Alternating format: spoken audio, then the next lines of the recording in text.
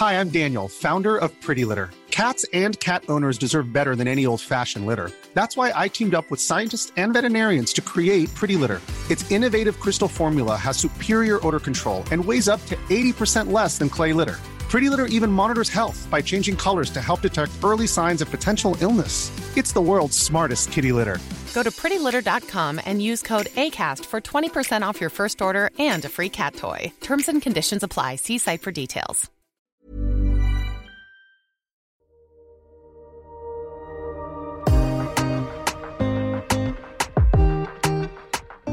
Hej och välkomna till Maten och livet med Valdén och Diadonna.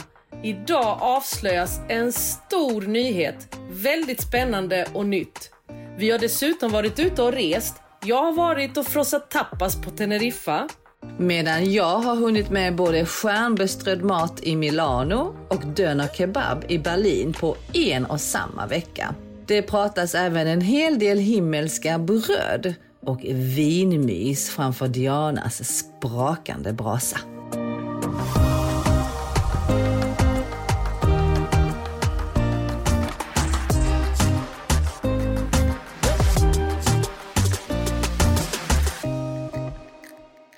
Jenny, vad är det godaste du har ätit sen sist? Alltså jag kan faktiskt inte riktigt bestämma mig därför att jag ätit så vansinnigt mycket goda grejer sen vi pratade sist. Vi gjorde ju inget avsnitt här förra veckan för både du och jag var ju ute på resande fot. Det var ju höstlov, du var på Teneriffa, jag var i Milano, bara hem och vände och sen var jag i Berlin. Men nice har det varit att vara ledig. Det var fantastiskt. Alltså, i Milano var jag faktiskt inte ledig, då var det ju jobb. Men i Berlin var jag ledig och det var ju vansinnigt mycket god mat på båda ställena. Men om jag ska bestämma mig för en grej, för det är ju liksom det jag ska säga, så tänker jag ändå, jag har ett ställe i Milano som jag tycker väldigt, väldigt mycket om som heter Nebbia. En restaurang. Och de har en specialitet där som är brioche. Som är smörstekt. Och sen så har de på kycklinglevermousse. Och så har de även karamelliserad rödlök på. Och det här liksom ser nästan ut som en bakelse. För det är otroligt vackert. För de liksom spritsar liksom på det här. Den är så vansinnigt god. Jag var där för 3 år sedan. Och åt den här och har tänkt på den sedan dess. Så då var det ju otroligt gott att få komma dit och äta den igen. Och faktum är att där var ju faktiskt en andra lunch. Alltså toppad lunch kan man säga. För att vi var ju på det här stora, eller jag var på ett event med San Pellegrino i Milano. Där de då utser världens bästa kock under 30. Under 30? Ja, okay. Och det var ju väldigt coolt därför att han som vann var ju faktiskt från Sverige. Jerome heter han, så det var ju otroligt roligt. Och grattis till honom måste vi ändå säga, för det är inte illa. Nej, väldigt... så är man i Stockholm och vill äta mat som är lagad av världens bästa kock under 30 så ska man gå på Portal, heter restaurangen han jobbar på. Jerome Kajalag heter han. Det är så roligt för hans mentor David har jag jobbat ihop med någon gång, så det var kul att se David så otroligt stolt. Ja, när jobbade du med honom? Vi gjorde en grej för LRF, alltså bönderna i Sverige, så vi gjorde ett event, han och jag. Alltså så otroligt trevliga killar båda två. Ja, jag har ju inte träffat vinnaren, men jag vet att David, och jag tyckte det var så kul för jag följde både dig och David nämligen när ni la ut, så jag tyckte det var så himla kul. Och jag har också käkat hos David på Portal. Riktigt god mat. Men jag har inte varit det på ett tag. Men okej, så... Fast jag åt ju då tyvärr inte den här tävlingsrätten som Jerome gjorde. Det var ju bara den här juryn som gjorde det. Det var ju helt otroligt. Juryn var ju 6 personer tillsammans, så hade de 20 Michelinstjärnor. Juryn. Förstår du? Alltså helt galet. Men fick du inte smaka någon av de rätterna? Nej, man fick inte smaka något. För när vi har varit iväg... på Pasta World Championship så får man så här utdelade kort. Man får inte smaka på allas, men du får ett land. Och är du då från Sverige, nej, så men det får fick du, man och det inte. finns det en svensk. Det var ju liksom det bästa av allt. Det var när man väl fick smaka den här rätten. Nej, det fick man inte. Men så det var inte det. som jag åt. Men däremot så var det så att sen var det en lunch. Det här eventet var ju 3 dagar. Och just den här dagen när vi var på Nebbia så var det en lunch som då var gjord av vinnarna från 2015 och 2016. Och de har ju lyckats otroligt väl i sina karriärer efter de här killarna. Och då gjorde de en fantastisk lunch. Men då hade jag och 2 andra som också var där. Ja, en från UK, Rachel Coe heter hon. Och sen en tjej från USA som bor i Paris som är fotograf. Som heter Joanne Pye. Vi sa, men vi måste gå liksom och testa den här Nebbia. För jag fick ju med mig dem dit på vad vi kallar för second lunch. Så då åt vi bara första, liksom halva lunchen åt vi. Och så vi åt bara halva portionerna. Ja. Och sen drog vi vidare åt en gång till. Det var helt galet. Och vet vad det roliga är då när man är med matnördar så här. Ja, jag vet. Då hade vi ju ändå ätit 2 rätter som vi hade ätit halva rätterna. För det var också fantastiskt god lunch. Och sen åkte vi vidare till den här andra restaurangen Nebbia då. Och då beställde vi in. Ja men det låter gott, det låter gott. Så det blev liksom 9 rätter till. Ja, det var ju inte bara första och andra lunch. Utan... Men Jenny, folk pratar om första, andra frukost. Men jag har nog inte hört så många som pratar om första, andra lunch. Nej. 3:e, 4:e och 5:e i ditt fall då kanske, eller 9:e. Det var faktiskt fantastiskt. Med hela eventet och all maten man fick där. För att det var ju otrolig mat man fick äta. Men sen så var det också, tyckte jag, lite extra härligt att få åka tillbaka till Nebbia och äta den här grejen som jag åt för 3 år sedan. Som jag tyckte var så god och vacker då. Och den var fortfarande lika god och vacker nu. Så den skulle jag nog säga. Men all maten där var ju bara mindblowing faktiskt. Ja, men vet du vad, jag skrattar lite för inom mig själv för att min man är ledig idag. Och han har berättat att han ska laga sin kycklinglevergryta. Så vi ska faktiskt äta kycklinglever idag. Det är helt cool. Och jag menar, det händer ju inte jätteofta. Men då brukar han blanda, du vet, så här, paprika, lök, kycklinglever och så paprikapulver och så steker han det, så äter vi det med bröd. Med ett gott surdegsbröd. Och jag sa till honom, men se till nu att ha mycket lök och paprika och så att man, för att jag tar några bitar kycklinglever. Men vad komiskt att det var det godaste ändå. Du har ätit just kycklinglevermossen där. Ja, men jag tycker kycklinglevermousse är jättegott faktiskt. För att man ska ju inte äta gåslever och så, för att det är ju inte jättebra för djuren. Men kycklinglever är ju faktiskt någonting som kan bli lite likt i smak. Det blir ju inte samma sak, men som ändå, folk äter ju väldigt mycket kyckling, men i Sverige äter man ju ganska lite kycklinglever. Men man kan faktiskt också, jag brukar göra egen kycklinglevermousse också. Det är otroligt gott. Ja. Men det jag tänker på när du berättar så här kycklinglevermoussen där, att det ser ut som bakelse. Ja, men de spritsar ju liksom det. Så ja, här precis. Ja, och jag kan se hur fint det blir. Men jag kan också se det här att om någon råkar smaka innan du berättar vad det är, chocken. Och tror att det är typ så här noisette, typ så här chokladnötkräm. Eller hur? För jag minns jag hade en granne när jag var yngre. Och så, vi hade ju alltid, du vet, fetaost i kylen. Och någon gång när man blev sugen på något och så visste man inte vad, då tog man lite fetaost i en skål. Så jag kunde ju äta det med en gaffel, bara rakt upp och ner. Och då säger hon till mig, åh gud, får jag smaka? Ja, absolut. Så jag matade henne där då och hon bara spottade ut det. Och jag bara, Kristin, vad gör du? Och jag trodde då åt glass. Du förstår chocken liksom. Hon förväntar sig något sött, något kallt, och hon får en torr ost. Fetaost, salt, lite syrlig. Fast här låg ju lite sån här karamelliserad rödlök också på, så kanske gav en indikation. Så. Men torkade blommor.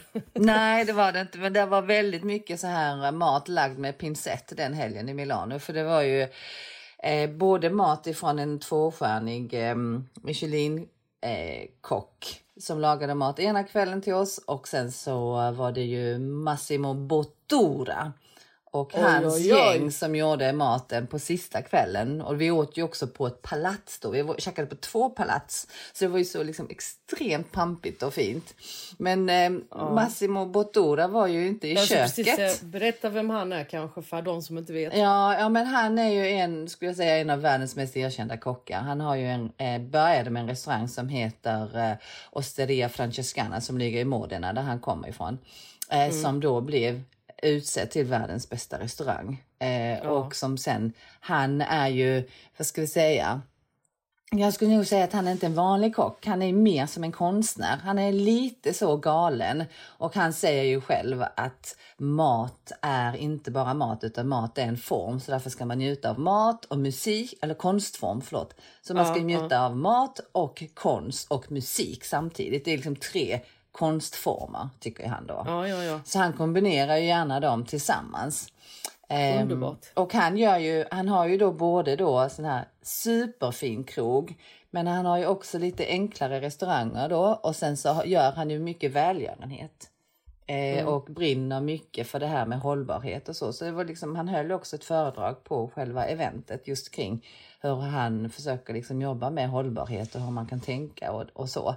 Och jag fick en sån, du vet hur vi brukar skoja om det här med carbonara och italienska pastamaffian och arga de blir om man har grädde i. Vet du vad han hade i sin carbonara?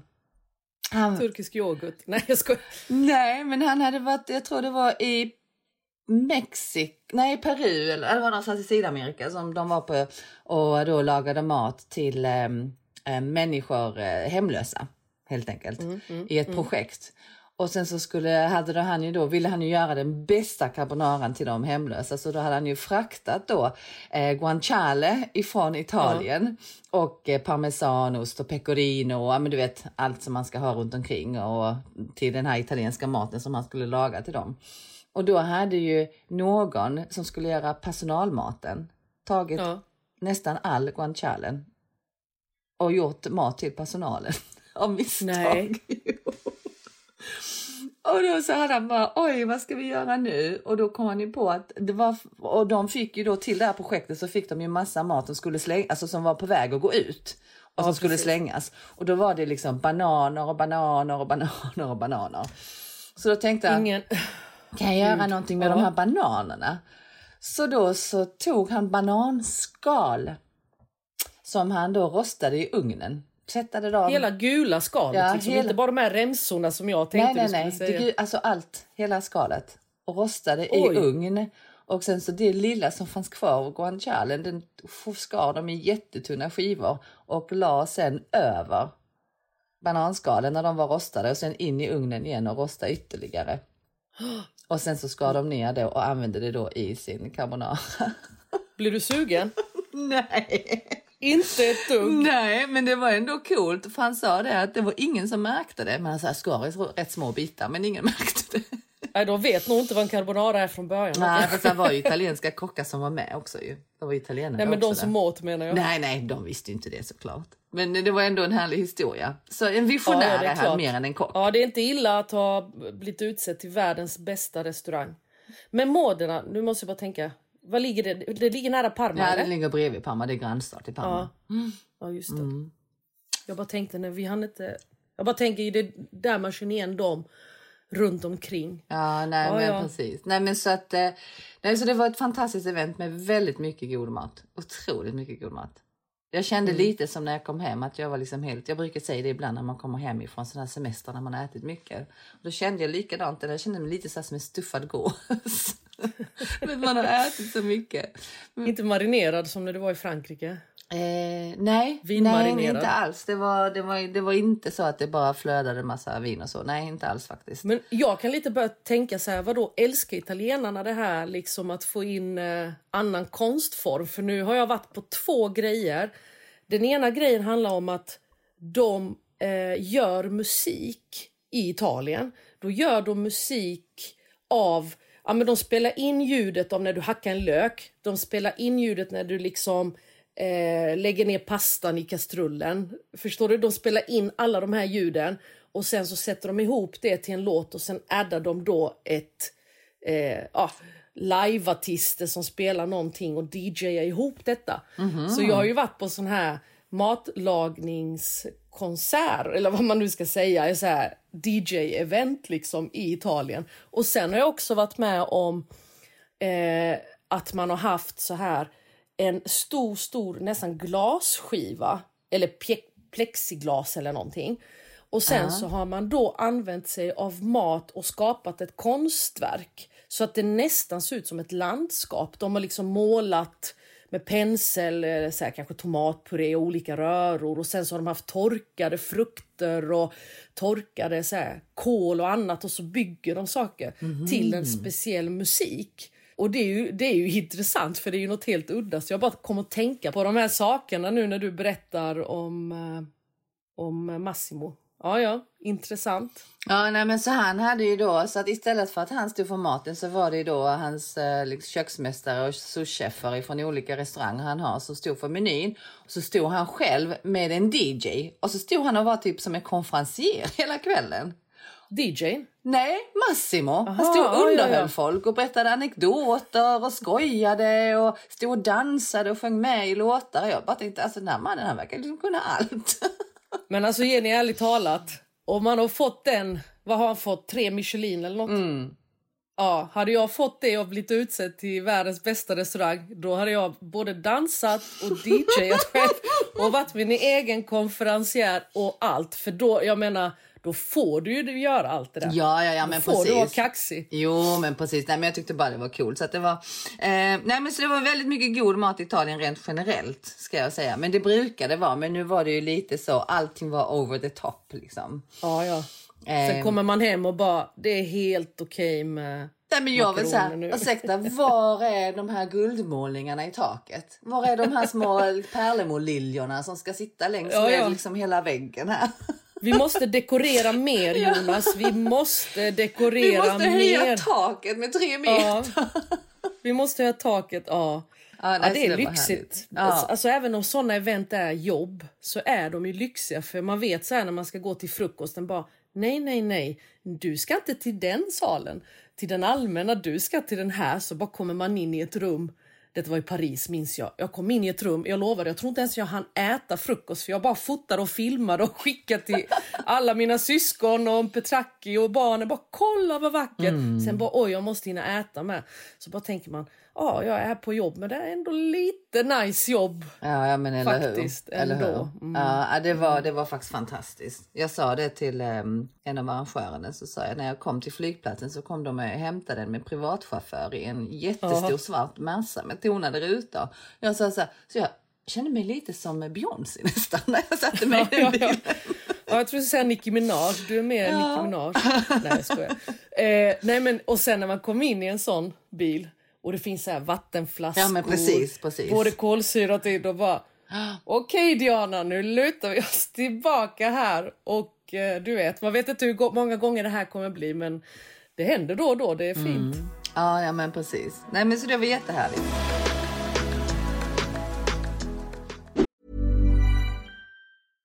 Hey, I'm Ryan Reynolds. At Mint Mobile, we like to do the opposite of what Big Wireless does. They charge you a lot, we charge you a little. So naturally, when they announced they'd be raising their prices due to inflation, we decided to deflate our prices due to not hating you. That's right. We're cutting the price of Mint Unlimited from $30 a month to just $15 a month. Give it a try at mintmobile.com/switch. $45 up front for 3 months plus taxes and fees. Promo rate for new customers for limited time. Unlimited more than 40 gigabytes per month. Slows full terms at mintmobile.com. Hold up. What was that? Boring. No flavor. That was as bad as those leftovers you ate all week. Keke Palmer here, and it's time to say hello to something fresh and guilt-free. Hello Fresh. Jazz up dinner with pecan-crusted chicken or garlic butter shrimp scampi. Now that's music to my mouth. Hello Fresh. Let's get this dinner party started. Discover all the delicious possibilities at hellofresh.com.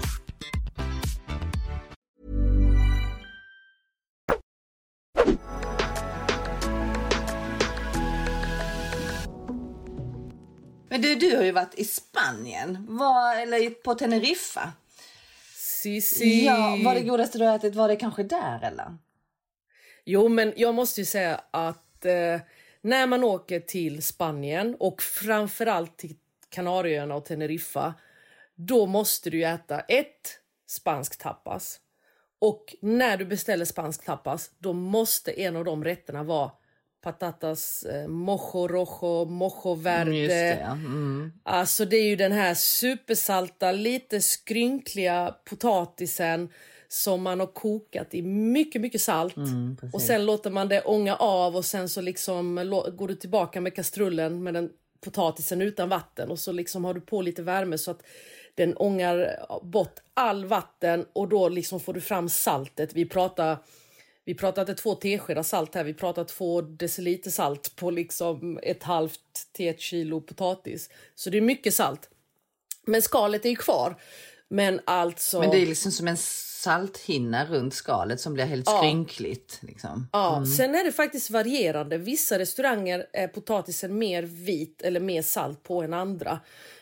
Och jag gillar ju när de ska ju vara lite vita, då blir det lite härligt. Och till det här serveras ju klassiskt då 2 såser, mojosåser, en röd och en grön. Och den röda är ju åt chili paprika hållet och den gröna är ju liksom, du får ju oftast in båda 2, men den gröna är persilja. Vissa hade mer koriander i, vissa hade mindre. Men alltså, och mycket vitlök i båda. Så att vi gillade ju den röda bäst då. Köpte du med hem på flaska? Nej, men vet du vad? Jag skulle köpa med en massa grejer hem. Men vi åkte med handbagage. Så då tänkte jag så här, jag kommer inte komma igenom, du vet. Med 100 milliliter. Du hade inte käkat in någonting? Nej, okej. Nej, och så skulle jag köpa på flyget för jag vet att de har det. Men så strulade våra boardingpass och allt. Så jag satt i telefon hela den här... jag ska inte svära nu. Jag var så arg att jag inte kunde få fram mina boardingpass. För vi... du vet, vi skulle göra ett byte. För vi var tvungna att åka hem den dagen. För jag hade event dagen efter. Så jag kunde liksom inte välja ett direktflyg hem dagen efter. För jag var tvungen att vara i Skåne nämligen för ett event. Så då var vi tvungna att mellanlanda i Milano, Jenny. Ja, se där, ja. Eller hur? Och nej, men så strulade så jag satt i telefon så jag hann inte köpa varken det ena eller det andra, så att det var riktigt, riktigt ledsamt måste jag säga. Ingen mojo. Det som är så himla gott. Nej, så att jag var ju där med Nicky och vi har ju liksom inte varit utomlands på så länge. Och jag har inte varit ledig på väldigt länge, så det var bara så här, nu åker vi. Var är det varmt i Europa? Vi vill ändå hålla oss inom EU mest, du vet, för att det händer grejer nu igen med corona och sådär. Så vi kände ändå någonstans inom Europa, det är otroligt fint. Det var liksom 28 grader, Jenny. Vi badade i havet, vi badade i poolen. Vi gjorde som så att vi kollade upp schyssta restauranger och framförallt restauranger som lokalbefolkningen rekommenderade. När vi ska lyxa till det, när vi vill äta gott, då äter vi där och så vidare. Så då bokade vi faktiskt 3 restauranger. Och då var det en restaurang som var tapas. Och den här restaurangen, när man kom dit bara, den heter, vad heter den? Mormors trädgård eller något på spanska. Jardin de la Not. Och så kommer man dit och så blir man så här, aha, var det bara det här? Man sitter liksom nästan bara nära, ja men du vet, på någon trottoar någonstans. Ja. Det kändes så här, ingen härlig utsikt, ingenting. Men det som gör det här så gott är att hon har en fast tapasmeny.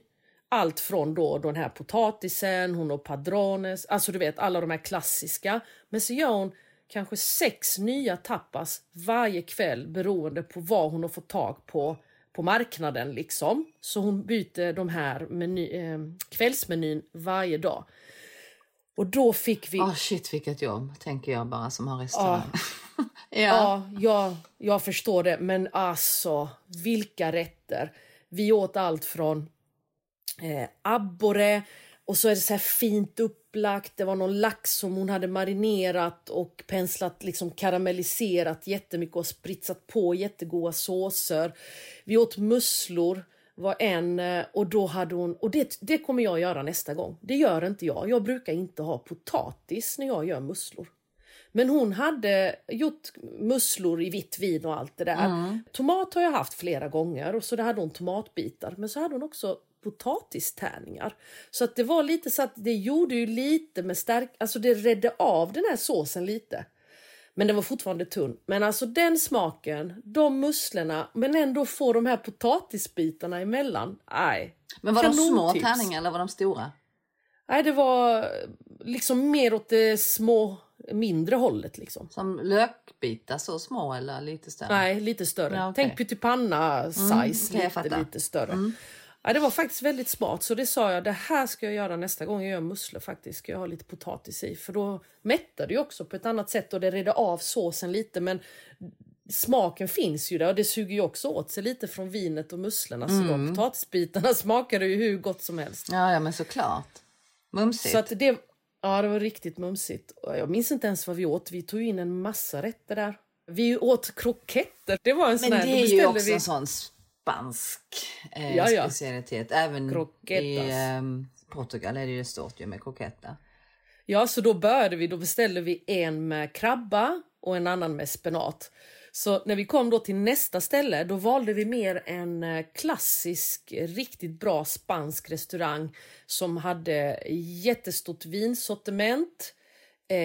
Väldigt så här, de hade paella, de hade liksom lamm, de hade ryggbiff, entrecote. Det var väldigt så här rustik mat. Och vi åt så mycket där.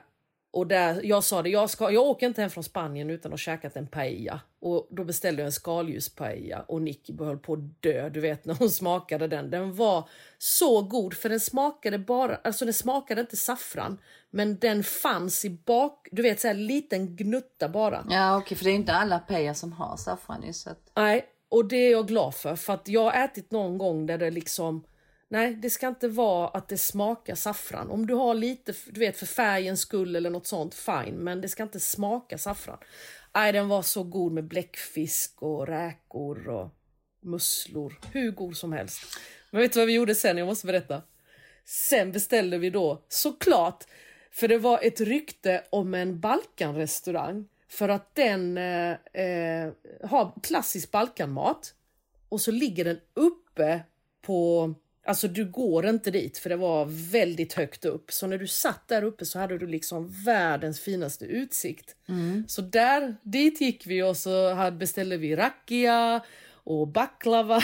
Och vi beställde många av de rätterna som jag har i min kokbok. För det var lite roligt att få testa hur de har gjort sin variation på det. Smakade som det skulle, tyckte du?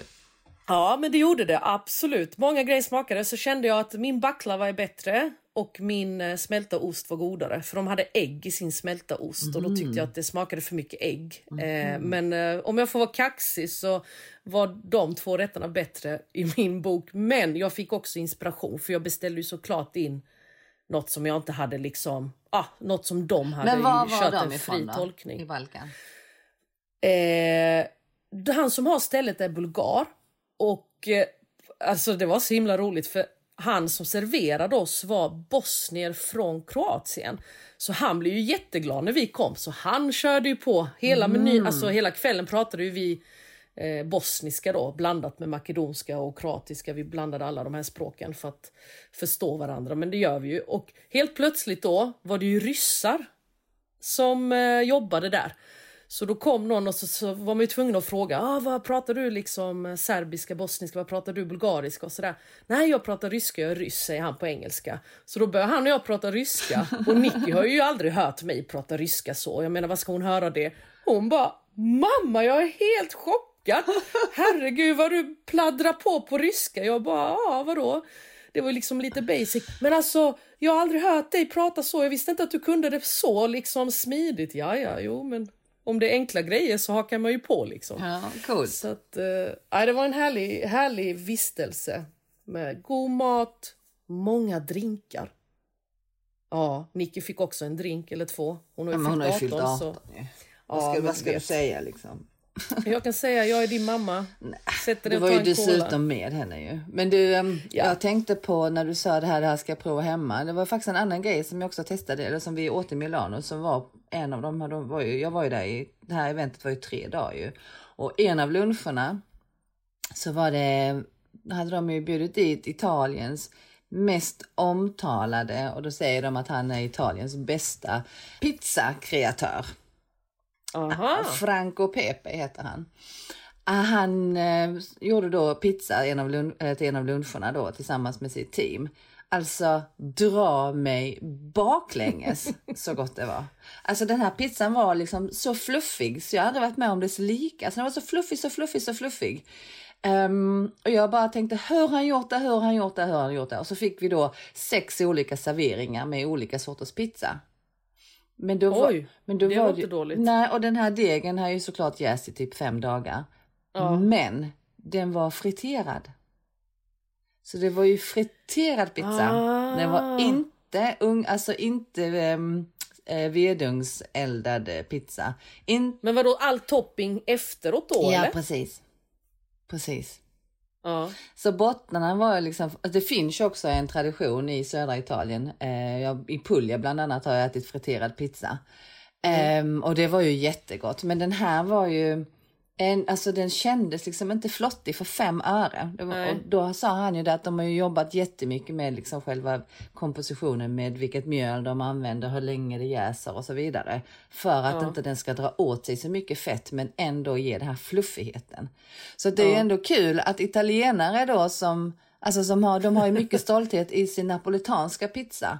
Att de ändå tycker att då Franco Pepe är Italiens bästa pizzakreatör. Som då gör friterade pizza som sin specialitet.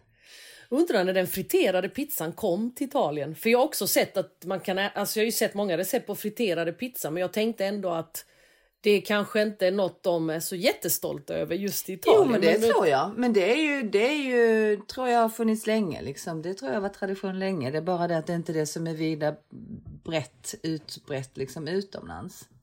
För där är det mycket fokus på den napolitanska pizzan. Men då var det coolt för att pizzorna var ju ungefär stora som kanske 25 centimeter diameter. Så de var ju liksom inte sådana här mastodontstora som alltså kebabpizza och capricciosa i Sverige. Det liksom. fritera dem då. Ja, men precis. Så att de var ju, och sen så var de ju, jag skulle säga så här kanske 5 centimeter höga, så fluffiga de var. Oj, men vad var det på då? Och sen, men då fick man olika. Då hade de 2 olika sorter. De hade en som var som en kon. Så då hade de liksom gjort det som ett bröd som sen då de skar av på mitten. Och så blev det som en strut. Ja, precis. För att det blev jättefluffigt och så skar de av det så blev det som en strut. Och den första, den tyckte jag den var ju otroligt god. För det var ju den första man fick in och man var jättehungrig. Då var ju den med pecorino-kräm. Alltså det var som en bechamelsås gjord med pecorino som osten i. Ja. Och sen så hade de torkade svarta oliver som de hade gjort till ett pulver. Och sen så var det något grönt som jag faktiskt inte minns vad det var för någonting. Och så kom det i den här liksom friterade pizzastruten. Som var helt fluffig och mjuk. Så när man liksom tryckte på den så bara liksom välde den här liksom osten ut. Eller upp liksom. Det där är food porn, Jenny. Alltså det du skojar du? Ja, den var så Men du god. Jenny, om jag hade kommit med en sån till dig. Vi säger att du är här hemma i mitt kök. Och jag säger till kom Jenny, vi ska käka pizza. Och jag hade räckt fram den till mig. Jag lovar, du hade ju dissat mig. Något så in i bobben. Kanske inte. Det var ju vansinnigt gott. Ja, gott ja. Men jag tror, det är nästan bud på att testa det någon gång på en italienare. Bara för att se hur Ja, men alla italienare, de var ju så stolta. Alltså de stod det är klart, han har ju ett stående namn. ovationer liksom. Nej, men fast jag tyckte inte den var den godaste. Den godaste var faktiskt en som kom in som var med färska tomater som var hackade. Som låg liksom, istället för en tomatsås så var det liksom hackade tomater som var vända i olivolja som låg ovanpå. Och så var det också vitlök och sen så var det sardella. Den tyckte jag var den godaste. Okay. Det var liksom ingen ost på den alls. Ja, ingen ost. Nej. Okej. Och var det någon med tomatsås och så hade de det så att de la på det efter på någon? Nej, utan då blev det mer som den här salsan liksom, med de här hackade tomaterna. De hade inte, alltså det var liksom lite annorlunda tänk, men det var så vansinnigt goda pizza. Sen tänker jag också när det är såna här event och så, då måste man göra någonting som, alltså, för han var på eventet antar jag. Ja, men precis. Ja, och då är man ju också en lite man showar lite när man gör de här sakerna. Så det är klart att det ska vara udda. Men pizzastruten. Ja, så de började med en strut och avslutade med en strut. För den första var en strut med den här. Och det var ju tvungen att vara en strut för att man skulle liksom kunna klämma på den här. Och den här osten bara liksom rann över som en vulkan. Och sen avslutade de med en söt då som en dessert. Ja. Med choklad eller vadå? Nej, det var, gud vad var det nu? Då var jag lite mer mätt så jag har inte den riktigt i huvudet riktigt lika klart. För det var ju 6 stycken olika slicer man fick liksom. Men det konstiga var ju att man kunde ändå äta 6 av de här pizzaslicerna som var friterade allihopa. Och ändå kände jag inte efteråt att jag rullar ut, alltså jag exploderar som man kan känna när man äter en vanlig pizza faktiskt. Ja, konstigt. Ja, så då har vi en förnyad calzone inbakad. Och Så jag tänkte bara, jag måste prova detta hemma. Så nu är det liksom fram i fritösen. Ja. Framme för den här fritösen vi har pratat om, den här livsfarliga grejen. Eller hur? Ja. Kan du börja fritera smördegssnittar och allt nu? Herregud. De kan vi också göra friterade i strutform, tänker jag. Här går man igång. Gärna nu bara. Eller hur? Nej, men, men alltså det här med liksom att brödet liksom poppar upp liksom och blir mer fluffigt när man friterar det än när man bakar det. Till exempel i Indien, i södra Indien så har man ju ett bröd, jag kommer inte ihåg vad de heter, men de är ju liksom, då kavlar man ut små runda platta liksom degbitar som man sen friterar. Och då blir ju de nästan som bollar, för de bara för att det blir ju något helt annat som händer rent kemiskt när det läggs i het olja istället för att det går in i en ugn. Så det är klart att det är liksom sätter igång gästen på ett annat sätt, så att det blir ju superfluffigt.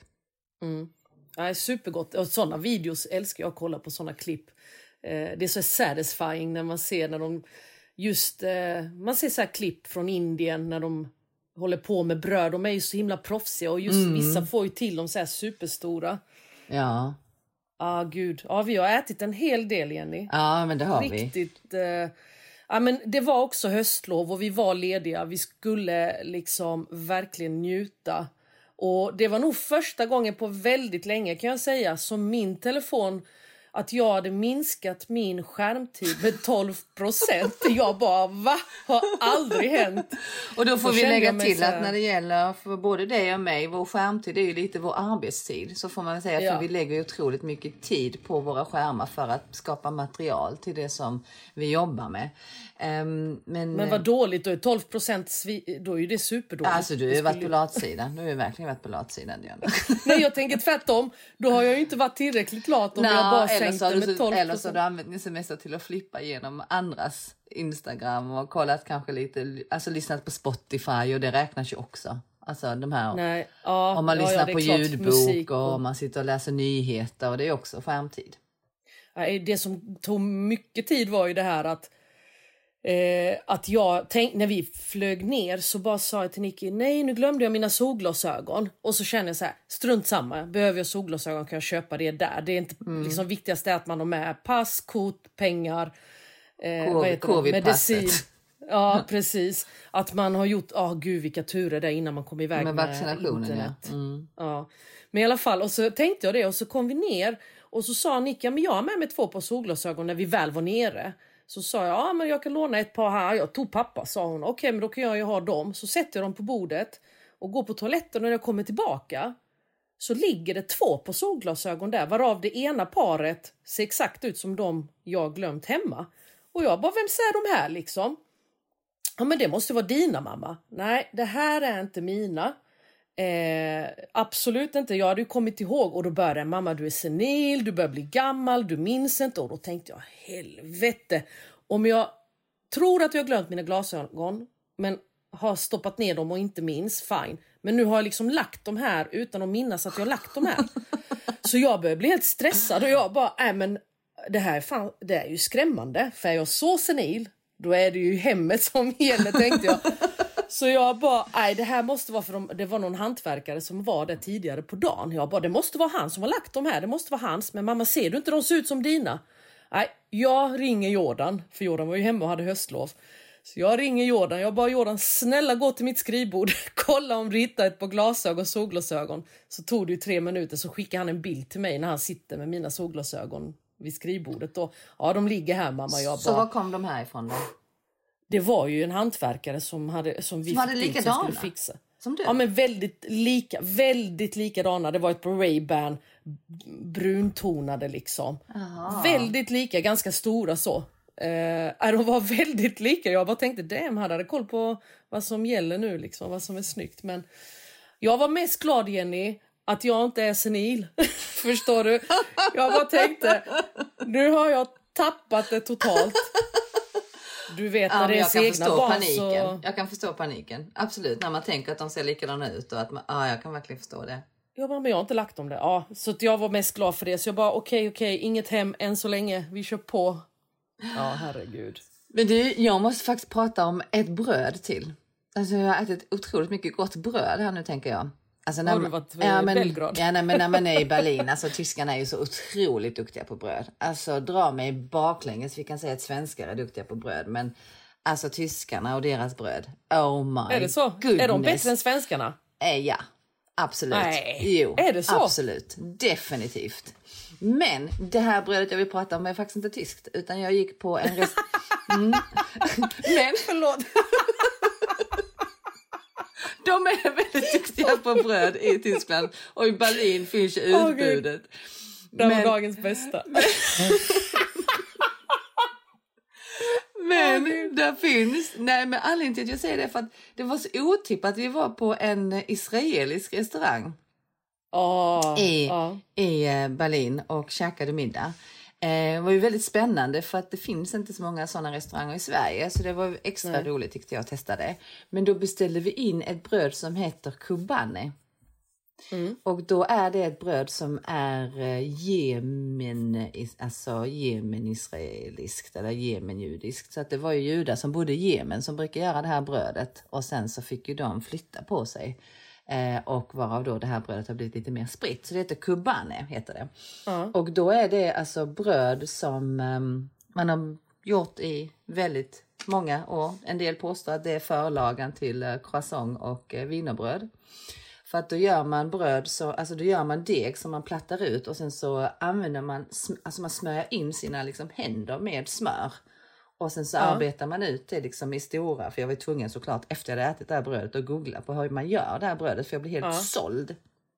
Och då så gör man, eller helt enkelt gör man så, man gör en deg som får då jäsa 2 gånger. En gång så som en hel, alltså som när man bakar vanligt bröd.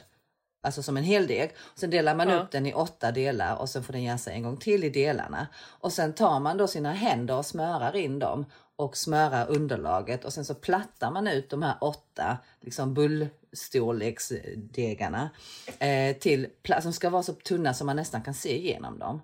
Som man då gör med smör. Och sen så rullar man det ihop det så som man skulle göra en kanel. Men sätter de på varandra sen? Nej, sen som en sån kanelbullsrulle liksom. Och sen så delar man det på mitten. Och sen så lägger man allt det här i en form.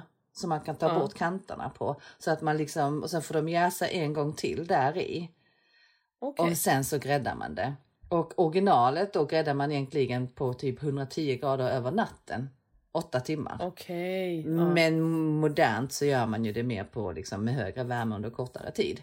Men alltså det här brödet drar mig baklänges så gott. Och det var ju också så roligt för jag visste inte riktigt vad det var. Så det blev så kul när man får testa en ny sak som man blir så liksom helt blown away av. Alltså det var så fantastiskt gott. Och så var det sån här svarta sesamfrön i. Och sen så fick vi en kräm de hade gjort på labne. Och sen så hackade tomater och olivolja, lite kryddor på, så ska man liksom doppa det där i. Doppa det i det, Alltså, herregud vad gott det var. Ja, det låter gott. Men riktigt gott bröd är ju oftast, det är ju där man fastnar. Alltså om det är riktigt, riktigt gott. Och just såna här brödsorter som går långt tillbaka i tiden, det är ett fint hantverk just så här. Jag kan tycka att bröd och när man liksom bläddrar i så här bakböcker, just när det är bröd, det är liksom kärlek på något sätt. Ja, det var faktiskt, alltså det var ju så överraskande. Alltså jag vet ju att tyskarna är otroligt duktiga på bröd, så man fick brödservering på restaurangerna och så med liksom handvispat smör och sådär, så visste man redan att det kommer att vara fantastiskt surdegsbröd eller bröd som kommer in.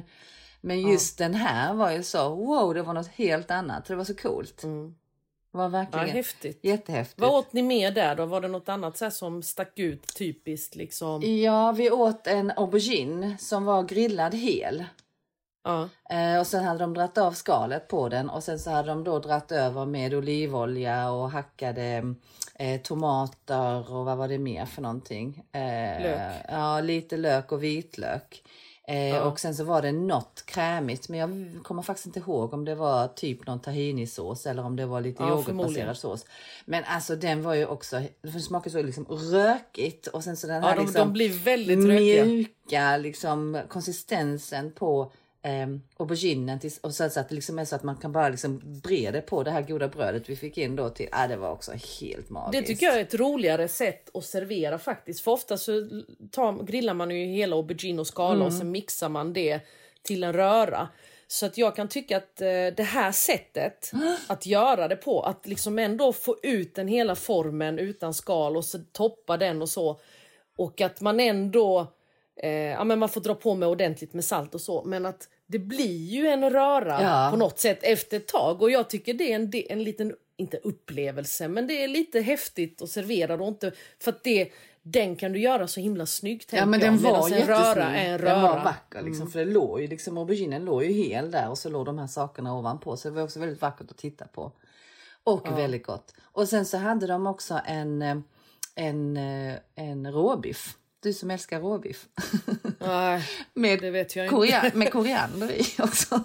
Också det. Ja, där kör vi all in. Och så var det chili också i den och olivolja och citroner. Den var också vansinnigt god och så var serverad sen ju då med en rå ägguda. Så jag tänker det ska jag också köra en sån här copy-paste på hemma. Det var också alltså vi åt så många goda grejer där. Det var fler. Gör du råbiff hemma?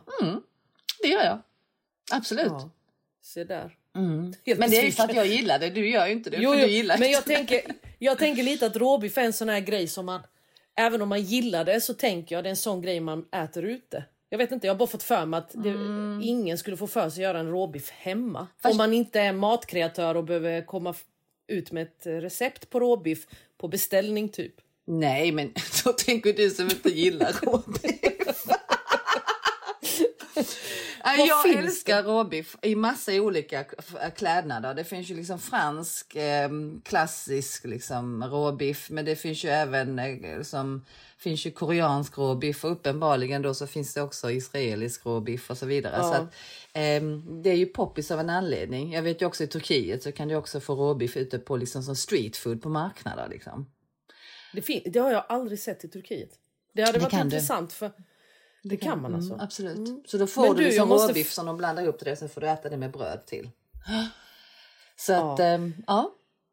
Men du. Och då... Jag äter hellre Petrakis levergryta sen. Så mums vad gott med levergryta.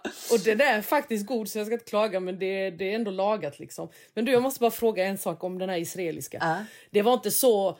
Vilket jag inte tror det var, men uppdelning så med kosher. Hade de någon sån särskild på menyn? Jag eller tror det var allt mer var kosher där, tror jag. Nej, men jag tänker så här att, kosher var det nog. Men var det så här att man inte fick mjölk i såsen för sig och så? Nej, det var ingenting om det liksom, absolut inte. Nej, det var det inte. Men vi beställde, eftersom jag aldrig har druckit israeliskt vin innan, så testade vi det till.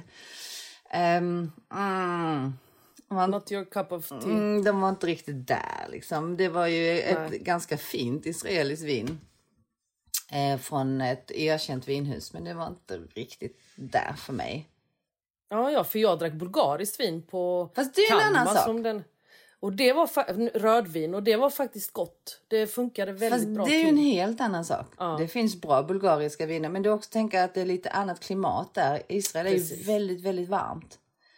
Så att då blir det är svårt att få liksom det här, det blir ju oftast väldigt liksom überfruktigt. Alltså det blir liksom för mycket frukt och alltså man behöver ha lite kalla nätter för att få fram det här liksom bra kontrasterna. Alltså, men de sa det själva att man har jobbat på det ungefär 20 år att få fram liksom torra bra viner, men man liksom man jobbar på det. Men sen är det faktiskt så att är man på en israelisk restaurang så tycker jag att då vill man ändå dricka ett israeliskt vin.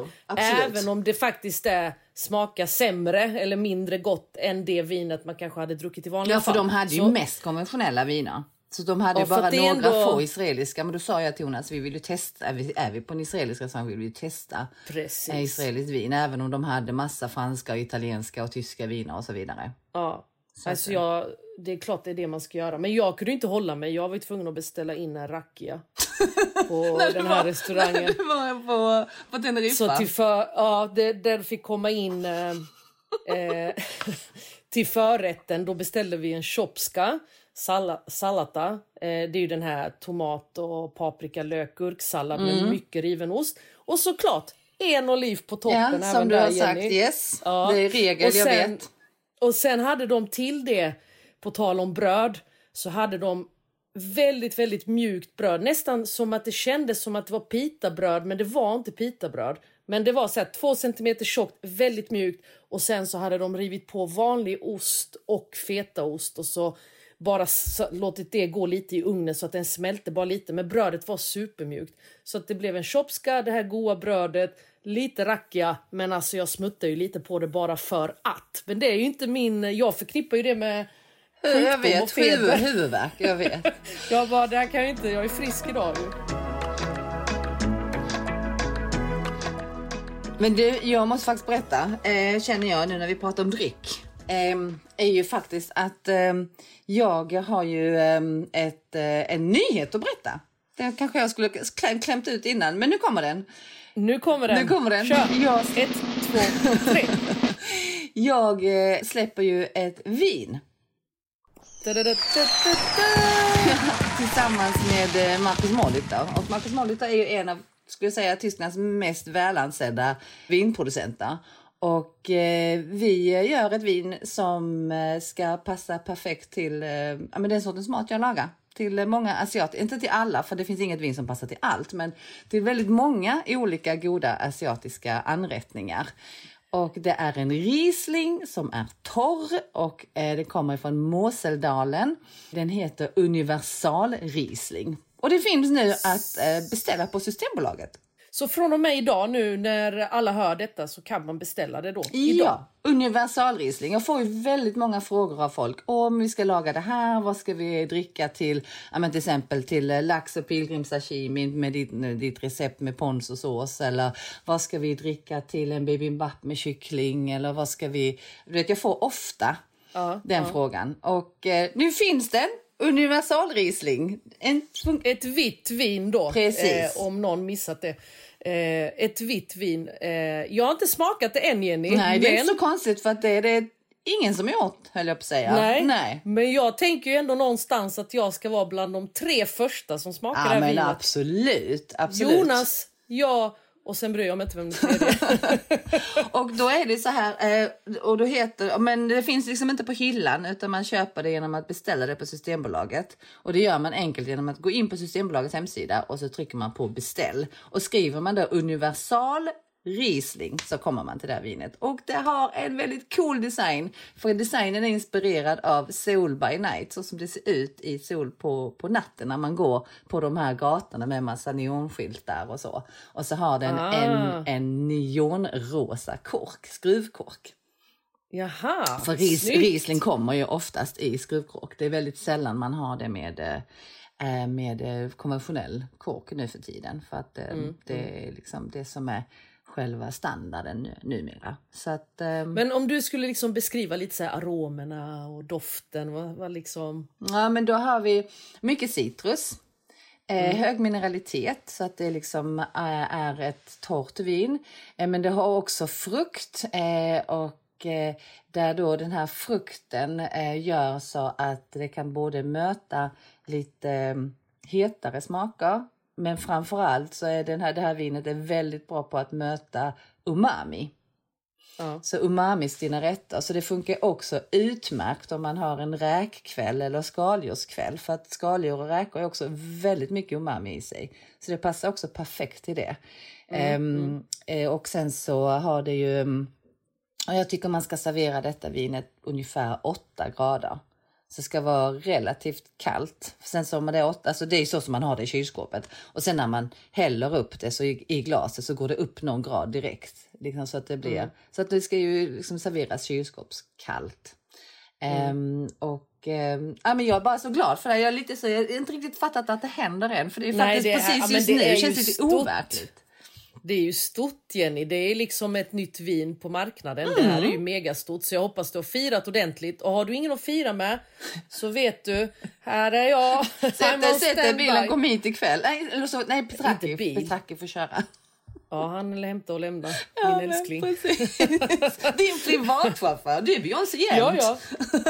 Jag får alltid skjuts, men jag hämtar och lämnar honom också. Det är så himla skönt. Det bästa är ju att han inte dricker då. Så det är när vi är på grejer ihop så kör han ju alltid. Ja, men det är det jag menar, du har en privatchaufför, det är perfekt. Ja, det är lugnt. Men så att, det är lugnt, han fixar. Ja, men så att och vinet det heter alltså Universal Riesling. Det kostar 149 kronor är då på beställningssortimentet. Så nu kan jag säga så här, Diana, nu vet du vad du ska köpa till dina kompisar som bjuder hem på så här adventsfika och glöggmiddagar och sånt nu här framöver. För det kommer det snart. Såklart, istället för absolut. en blomma. Ja, det är ju mycket roligare i bort. Kommer jag säga, det här är min poddkompis, wifis nya grej. Ja. Men alltså Jenny, det ska bli så himla kul att smaka. Vi var ju lite, trodde jag skulle få smaka där någon dag. Vi fick inte riktigt, vi hann inte med det. Ja, men när det var eventet komma. På Kvänum så var ju tanken att vi skulle servera det där. Men så hade vi inte fått hit så många flaskor till Sverige så vi fick inte riktigt ihop det. Så att därför så blev det ju vin ifrån samma producent då. Och det var ju väldigt gott. Ja, och det är väldigt likt det vinet. Det skulle jag säga. Så att jag kan tänka mig att det kommer bli en hit. Verkligen, för det vi drack där, då sa ju du, det här påminner mycket om det. Så var det ju riktigt, riktigt fint. Och jag är ju inte den som väljer vitt det första jag gör. Det jag har börjat nu känner jag att jag uppskattar vitt mer på sistone. För att jag väljer alltid rätt vitt vin till rätt mat. Och då blir det otroligt gott. Men om jag bara ska njuta så själv så blir det ju rött. Men det här var väldigt, väldigt fint måste jag säga. Ja, så att jag ser fram emot ditt. Ja, så det finns ju nu att beställa. Jag hoppas att det är många som beställer. För att det är ju så när man ska ha in en produkt på Systembolaget så måste man först in på beställningssortimentet. Och är det människor som tycker om det och det beställs så kan det sen få komma in i hyllorna eventuellt. Så vi får se hur det går. Men jag håller tummarna och jag hoppas framförallt att det är många som kommer vilja prova det. För att det är verkligen ett vin som funkar jättebra till otroligt många asiatiska rätter. Men också till fisk och skaldjur. Och dessutom väldigt gott att sitta som ett snackevin och sippa liksom bara på och sitta och prata. Framför brasan kanske. Ja, nu när vi liksom kommer umgås lite så här, när den här tiden drar igång så är man ju social på ett annat sätt. Men du Jenny, alltså det här var faktiskt en perfekt avslutning på dagens poddavsnitt känner jag. Ja, eller hur? Så att, ja, bättre kan det ju inte bli. Jag menar, det här avrundar ju hela kvällen håller jag på att säga. Jag är redan där, du vet. Jag sitter redan framför din brasa. Öppna flaskan snart. Eller är det kväll? Har du kamin och grejer? Jag har inte det, har du? Men jag har, kom till mig. Ja, jag tar med en flaska då. Jag har 2 soffor så ligger vi i en halvligge så vi kan dricka samtidigt. Eller sugra. Och så fötterna mot kaminen. Vad sa du? Eller med sugra. Men jag skojar bara, man kan inte dricka vin med sugra. Nej, vi tar bort soffbordet så ligger vi på fluffemattan. Ja. Och lyssnar på sån här brasmusik. Post Malones nya låt med The Weeknd. Det är också en grym nyhet. Den måste jag lyssna på, den har jag inte hört. Det ska jag gå och göra genast. Men vet du hur jag är? Jag lyssnar lite. Sen stänger jag av för jag vågar inte lyssna mer. För jag är så rädd att jag inte ska tycka om det. Nej, men. Så jag håller på så. Du och din crush på Post Malone. Alltså, det är den är överstyr. Ja, jag vet. Hoppas inte min man hör detta. Men vi är faktiskt kompisar. Post Malone har hjälpt mig många gånger. Men det vet bara han och jag. Nej, det är dags att avrunda. Ja, nu ska vi dricka vin.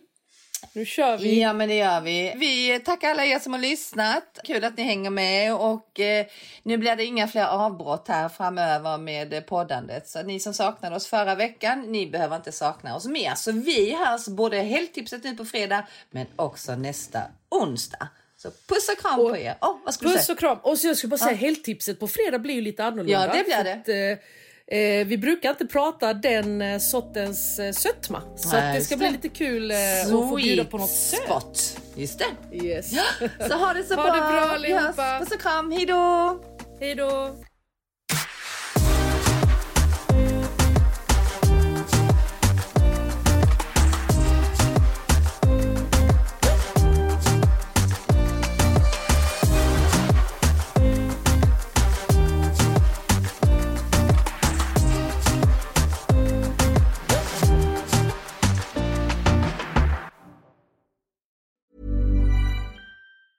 Ever catch yourself eating the same flavorless dinner 3 days in a row? Dreaming of something better? Well, HelloFresh is your guilt-free dream come true, baby. It's me, Keke Palmer.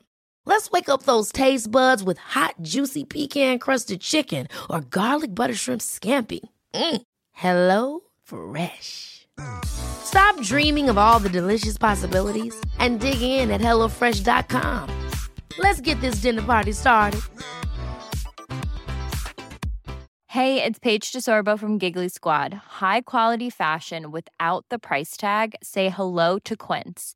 I'm snagging high-end essentials like cozy cashmere sweaters, sleek leather jackets, fine jewelry, and so much more. With Quince being 50 to 80% less than similar brands.